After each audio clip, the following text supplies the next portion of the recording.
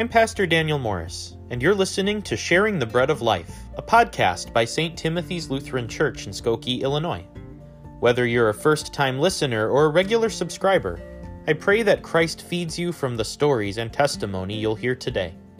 We do not live by bread alone, but by every word that comes from the mouth of God. May the Lord fill you with every good thing, and may you have enough left over to share.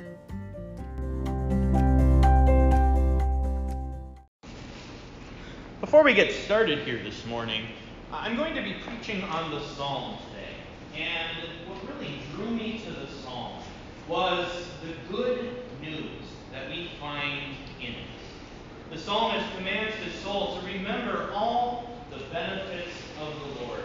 And it was Philip Melanchthon, the guy who wrote the Augsburg Confessions while Luther was in hiding, who said once that to know Christ is to know his benefits. You all know the song, Jesus Loves Me? So this is a really wonderful, beautiful little song. We actually sang it at Ethan's baptism. Jesus loves me, this I know, or the Bible tells me so. And it's a great song remembering God's love for us. Yet as Christians, we're not just called to remember God's love for ourselves. We're also called to proclaim that love for each other and for the whole world. Now, you could, if you wanted to, turn to the person next to you and sing this, but I would hate doing that, so I'm not going to make you do it. Instead, I want to invite you to join me in singing the Jesus Loves Me, only instead of Jesus Loves Me, we're going to change the me into you. As we do this, listen to how it changes the song. This is what evangelism is. This is reminding others of Christ's benefits, of God's benefits in their lives. Let's sing Jesus Loves You. Jesus loves you, this I know, for the Bible tells me so. Little ones to him belong. They are weak, but he is strong. Yes, Jesus loves you. Yes, Jesus loves you. Yes, Jesus loves you. The Bible tells me so. Let us pray. O God, our loving Father, O God, caring Mother, we thank you and we praise you for the love that we know through our Lord Jesus Christ. Help us to proclaim this love to one another, that it may strengthen us all our days. In Jesus' name, amen.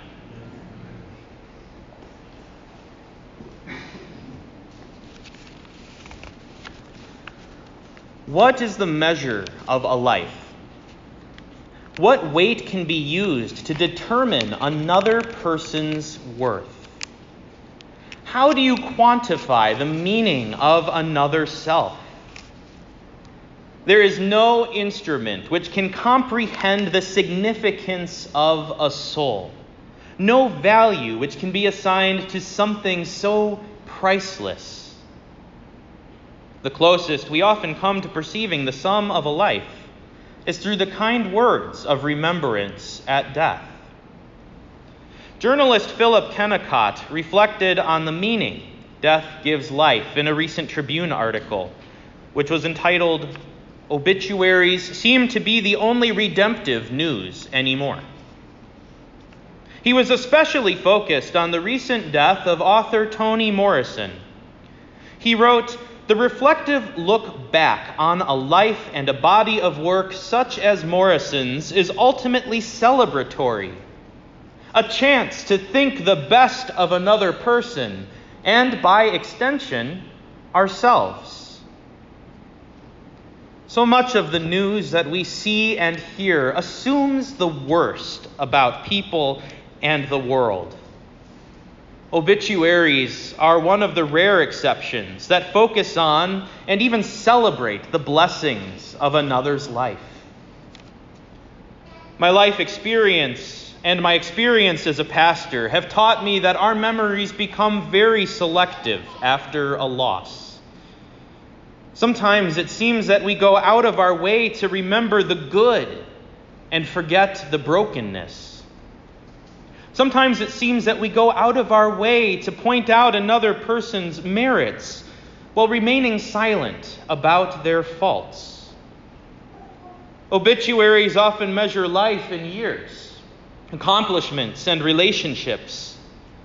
And those who are beloved by their friends and their family, and those who have done something noteworthy in their life, are truly blessed in newspaper remembrances.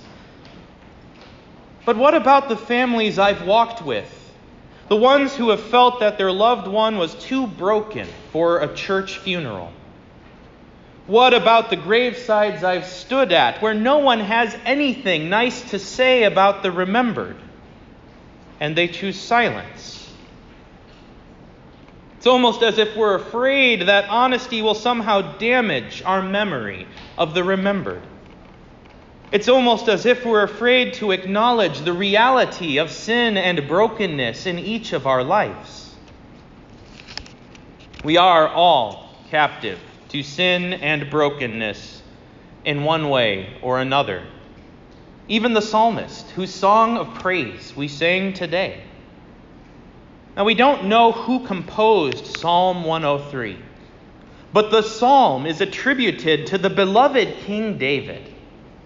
Now, you might remember from Sunday school that David is most famous for the way that his faith in God helped him overcome the Philistine giant Goliath.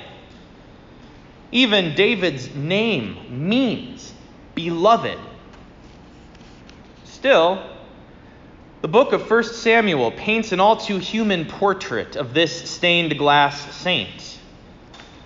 David was a lowly shepherd boy, the youngest of 8 children. Actually, 8 brothers. The prophet Samuel tapped him out at an early age to usurp the throne of Israel's current king with God's blessing. David rose to prominence in the king's house as a court musician until the king became rightly paranoid and tried to kill him. After David became king, God promised to establish his house forever. It appears that this promise went to David's head because he began to fool around with a married woman. He got her pregnant, putting them both at risk of the death penalty. And when he discovered that he could not pass her pregnancy off as her husband's, he arranged an accident for her husband. Later, David authored another miscarriage of justice, which caused one of his sons to rebel against him. He also brought God's wrath down on Israel in the form of a plague because he took a census which God had forbidden. David was a man who knew iniquity. His own actions sometimes brought judgment, sickness, and death upon himself and upon those around him. Perhaps these experiences of sin and brokenness are what enabled David to recognize God's benefits in his life. Perhaps the weight of sin that he felt pressing down on him gave him unique insight into the steadfast love, mercy, and grace of God. God's help must have come to the psalmist in those times when he was at his worst. The psalmist was set free by God's genuine, life-renewing forgiveness.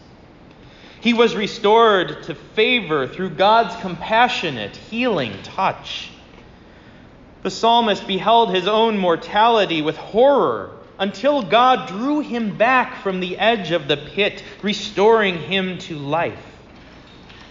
Despite his failings, despite his iniquity and his brokenness, God crowned the psalmist with steadfast love and mercy.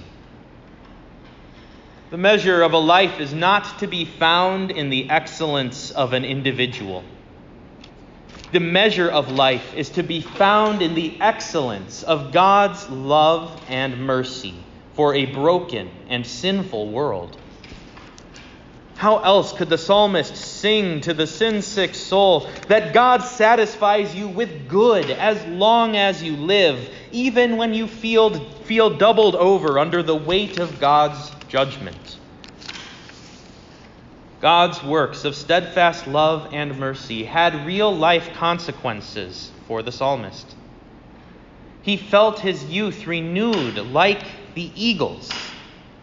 His sin, sickness, and death molted away as he encountered the tender compassion of God. God's mercy opened up a whole world of exciting possibilities, making the psalmist's life as the life of a young person, undecided and unwritten. There were new opportunities to make amends, new opportunities to do the right thing, new opportunities to live in harmony with God's purpose for the world and for the nation. All who perceive God's mercy recognize that it renews the face of the earth. And for that, God is worthy of all praise. A true life of praise is lived in response to God's goodness. It turns continually from evil works and joins God in the works of the Torah. Such works include upholding right speech and action, as well as loosening the bonds of extortion. This is what it means when the psalmist sings, "The Lord works vindication and justice for all who are oppressed." This is the way God made known to Moses. This is the sum of God's actions in delivering Israel from slavery into freedom.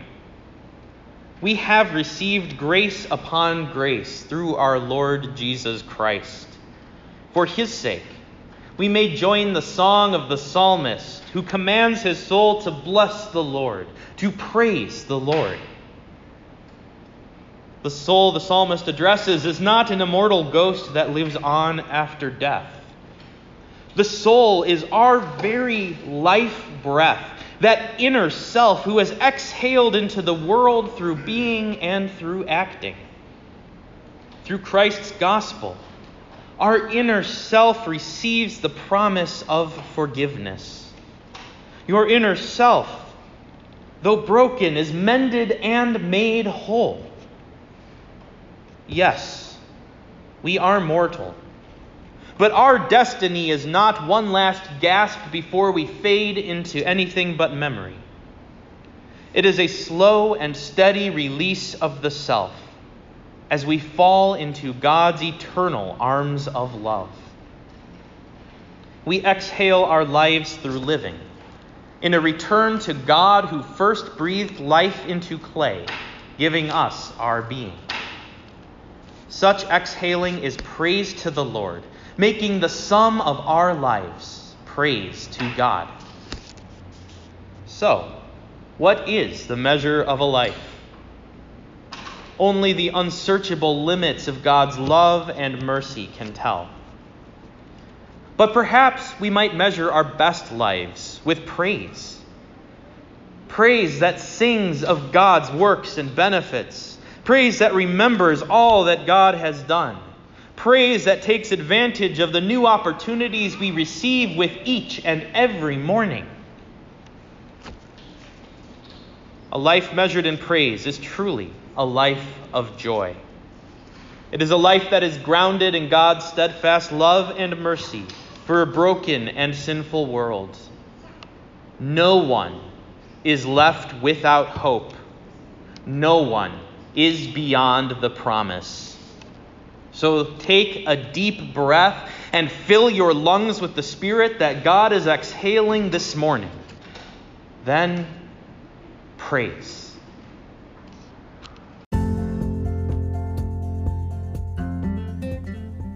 Thanks for joining us for this episode of Sharing the Bread of Life. For more information on the mission and ministries of St. Timothy's Lutheran Church, please visit our website at www.sttimothyskokie.org or like us on Facebook. Check back next week for a new episode. The blessing of Almighty God, Father, Son, and Holy Spirit be with you now and always.